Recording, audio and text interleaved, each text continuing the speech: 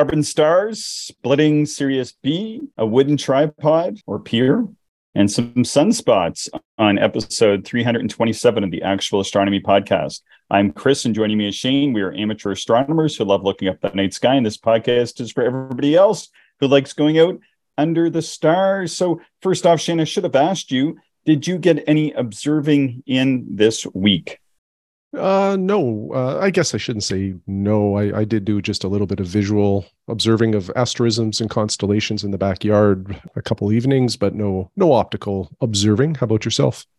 Yeah, about the same. Actually, out here in my cabin, getting things set up for the next 5 or 6 months to do some observing out here. It's full moon. We've been more or less clouded out, although I saw the moon rising last night. It was kind of neat, but other than that, I couldn't really see it. It was just through the clouds kind of thing. So hasn't really been good observing conditions anyway. And with the full moon, it's a good time to take advantage and start getting prepped for the late spring, early summer season. So excited for that. Yeah, for sure. It's always a nice time. We've had a few great listener emails.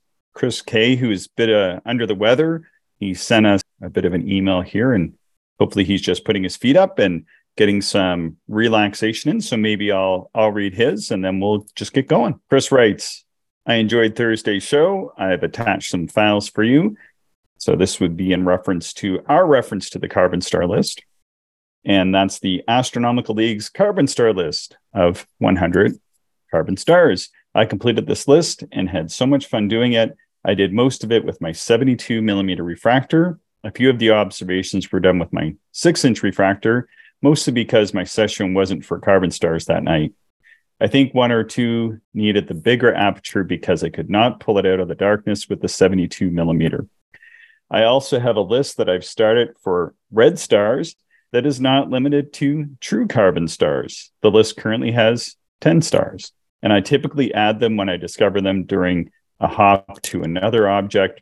9 are in the M class of stars, and 1 is in the K class of stars. There's a bunch right in the field of the double cluster when it comes round again.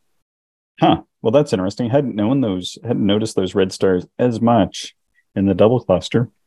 Yeah, I'll definitely make a better note to look for that next time I'm in that area of the sky. Chris goes on to say, I have to make time to compare the RASC list, Sky and Telescope Pocket Sky Atlas list, and the Astronomical League list, and make one combined super list. I've provided a CSV as well as the Sky Safari list format should be easily imported, and also an Excel of the Astronomical League. Hope you enjoy them, Chris. Well, thanks, Chris. The carbon star list, that's gotten a lot of attention from the listeners, Shane. We've received a lot of emails on this. Yeah, we did, which is really nice. So it's something that I hadn't looked into an awful lot prior to that. Definitely got some really valuable feedback and direction. And so what we've decided to do is have Luca Bonzuela on. He's going to come on and talk in June, probably end up being released towards the end of June, about carbon stars. And he's gone through and done just as Chris was working on there and taken a look at those 3 lists, the RASC carbon star list, the Pocket Sky Atlas list, and the Astronomical League list. And I think he pared them all down to ones you can see in pretty small aperture telescopes like Chris was working on. So I'm excited to hear that. He's got 150 combined carbon stars from those lists. So I'm looking forward to hearing about that, Shane. I think that's one I want to do because I feel like when the moon is up, that would be a really good project for somebody like me. For sure. Yeah. Just similar to double stars, you can observe these kind of any night. Doesn't really matter if there's a moon in the sky, and even some of the light pollution does not matter. So it's nice to have projects like that you can work on pretty much anytime you want. Do you want to take a read of Ryan's email? So Ryan said, last Friday, I listened to your episode with Howard Banich about observing with large scopes on a drive up to my in-laws' cabin in northern Lower Michigan. I personally have not had the pleasure to observe with any scopes larger than 16 inches and have never owned one larger than 11. The interesting thing is that I'm also behind on my other media, and when I arrived at the cabin, which has Bortle 2 skies when clear, I pulled out the May 2023 issue of Sky and Telescope to read. As you probably know, Howard has a great article in that issue about observing NGC 4565 with his large scopes. That article gave me some challenge ideas for this object when I next get my C9.25 inch, my current largest scope, out to a dark sky. The other back episode that caught my eye was a real old one. Episode 92, Listener Observations of Sirius B. And the reason why this one is interesting to me is that I have had several successful observations of Sirius B in the last 2 years, including earlier this year with my 92 millimeter refractor. In the winter of 2022, I observed it twice with a former 160 millimeter Apo I owned. Those successful observations led me to try to see whether or not I could do it with my 92 millimeter astrophysics stowaway. Here's an excerpt from my observing log on March 19th that I previously posted on cloudy nights. I started with Rigel, which I wanted to use to gauge the seeing. Rigel is a split of 9.5 arc seconds compared to Sirius's roughly 11 arc seconds. I split it easily at 66 times, which told me that splitting Sirius might be in play. Of course, Rigel is an easier split because the primary is fainter than Sirius and the secondary is brighter. From Rigel, I moved up to M42. A good amount of detail in the nebula was visible, and the trapezium looked like pinpoints at 66 times. Trapezium E faded in and out, which is a first for me in any 3.5-inch refractor. Even after 2.5 years, the stowaway is still amazing. From there, I went to Sirius. Last year, I split Sirius for the first time using my CFF 160 refractor. That scope is gone, but I keep thinking that the split should be possible in much smaller telescopes. An 11 arc-second split is normally not a challenge for a 92 millimeter scope. For example, Epsilon Lyrae is pretty easy at 2.3 arc-seconds. But as everyone knows, the magnitude difference is key for Sirius. I threw as much magnification as I can muster at it, 245 times with the eyepieces that I own, and I am confident that I saw the pup during moments of good seeing. It was there, just barely peeking out from Sirius's airy disk. But over 10 to 15 minutes, I repeatedly saw and tracked it just northeast of Sirius itself when the seeing stabilized. The key to this observation was that Sirius was just past its highest point in the sky, and it moved far enough to not be above my neighbor's roof. So thus, you can achieve the split in a smaller scope, but you will need a good control of light scatter and exceptional seeing.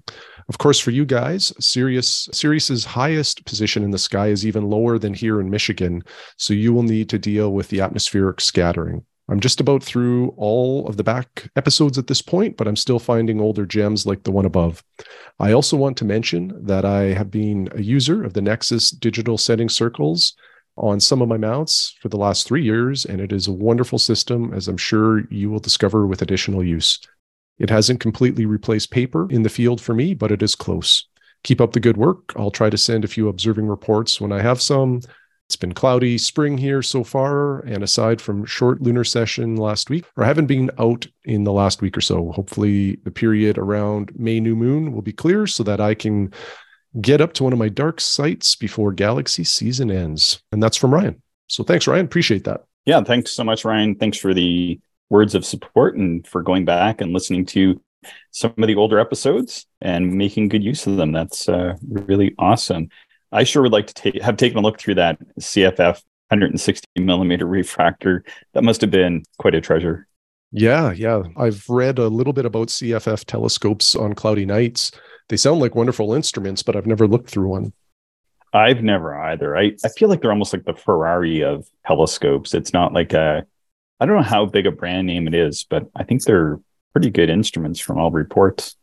Yeah, I can't remember if they use fluorite or not, or which glass they use, but the whole telescope it just sounds like it's top notch.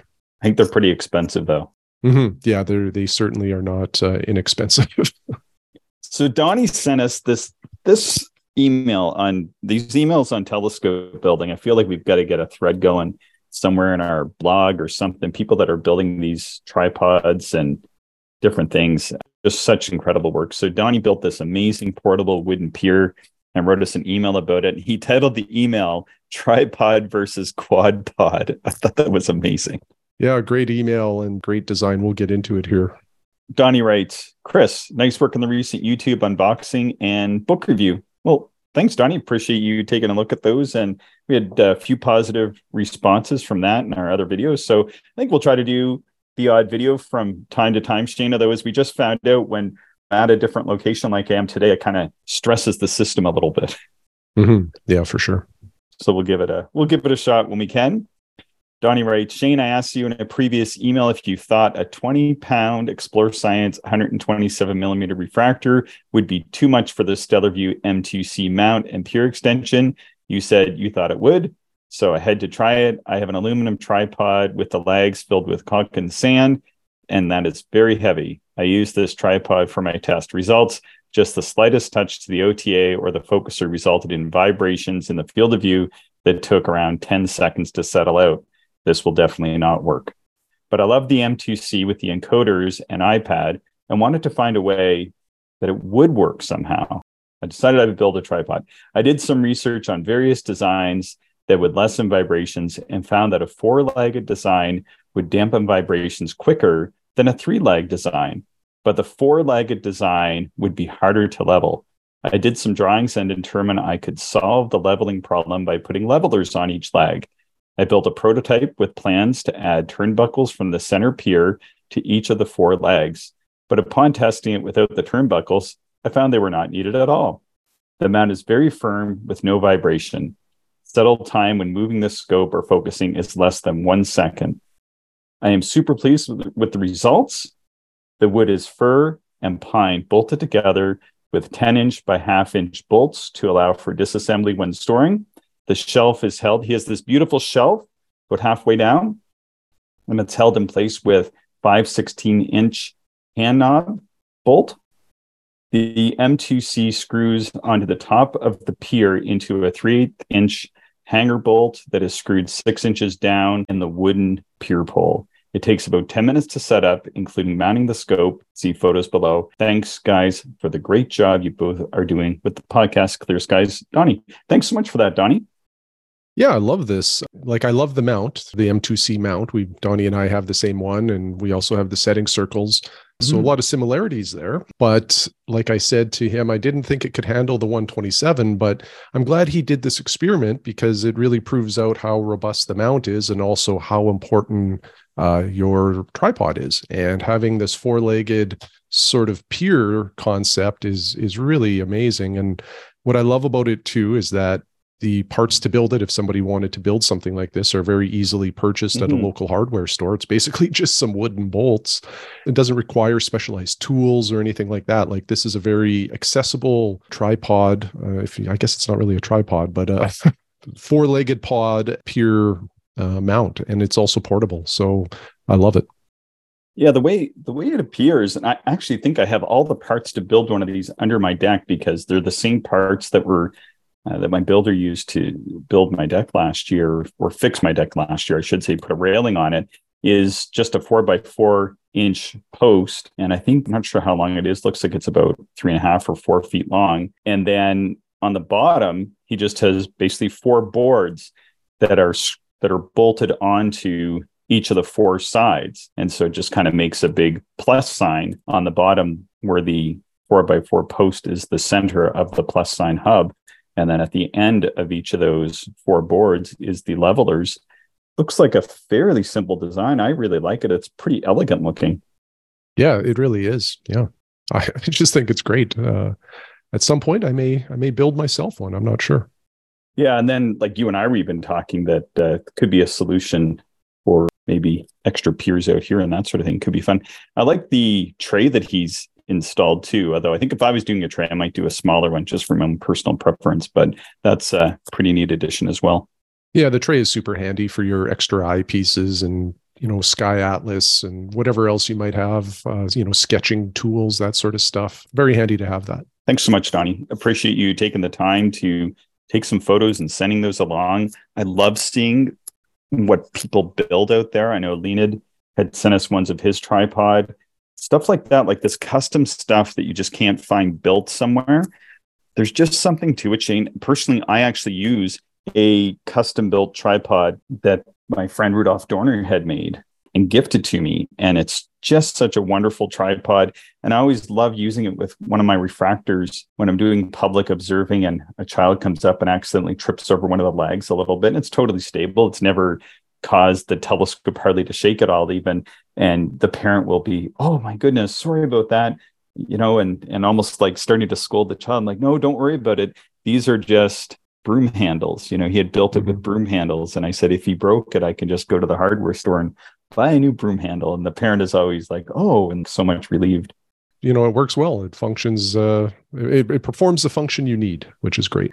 Phil from the UK sent us, I love these sketches that he sent us, Shane. I just like the aesthetic of it. It's like almost looks like old-timey parchment paper or something. I don't know if that's the color of the paper or whether he's just added this color to it afterwards or what, but they just look fantastic. Yeah, they do. Yeah, and he's been sketching a lot of activity on the sun in white light, and capturing a lot of detail, not just within the larger sunspots, but like the little dark remnants kind of in between them. And I love that level of detail. It just highlights how much there is to see on the sun, even in white light. Yeah, he's using an 80 millimeter f5 with a Lacerda wedge and batter continuum polarizer. I feel like that is probably one of the most expensive setups somebody has hung off a ST80 they bought used on a auction site. Maybe, yeah. The interesting thing too, so Phil, exchanges a number of communications with us. And prior to the Lacerda wedge, he was using the Bader solar film. And when he got the wedge, I remember one of the emails he sent was just how much better the wedge was in terms of revealing finer detail on the sun. And certainly I've experienced that too when I switched to a wedge. And I wasn't sure, because you read about these comparisons on Cloudy Nights or other forums, and sometimes the level of difference between gear is somewhat subjective. So I'm always cautious when I read about how much better one thing is versus the next. But when it comes to wedges versus film, I'm a believer in that one. I think that there's a lot of truth to the wedge quality. He sent us a couple sketches here, and Phil is a tremendous sketcher. He really is. Yep. And he did this active region 13282. And I think the one on the left is from the 19th of April. The one on the right is from the 18th, I guess. So they're a bit reversed.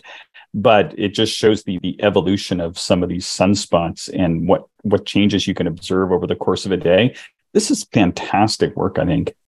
Agreed. Yeah, super, super cool.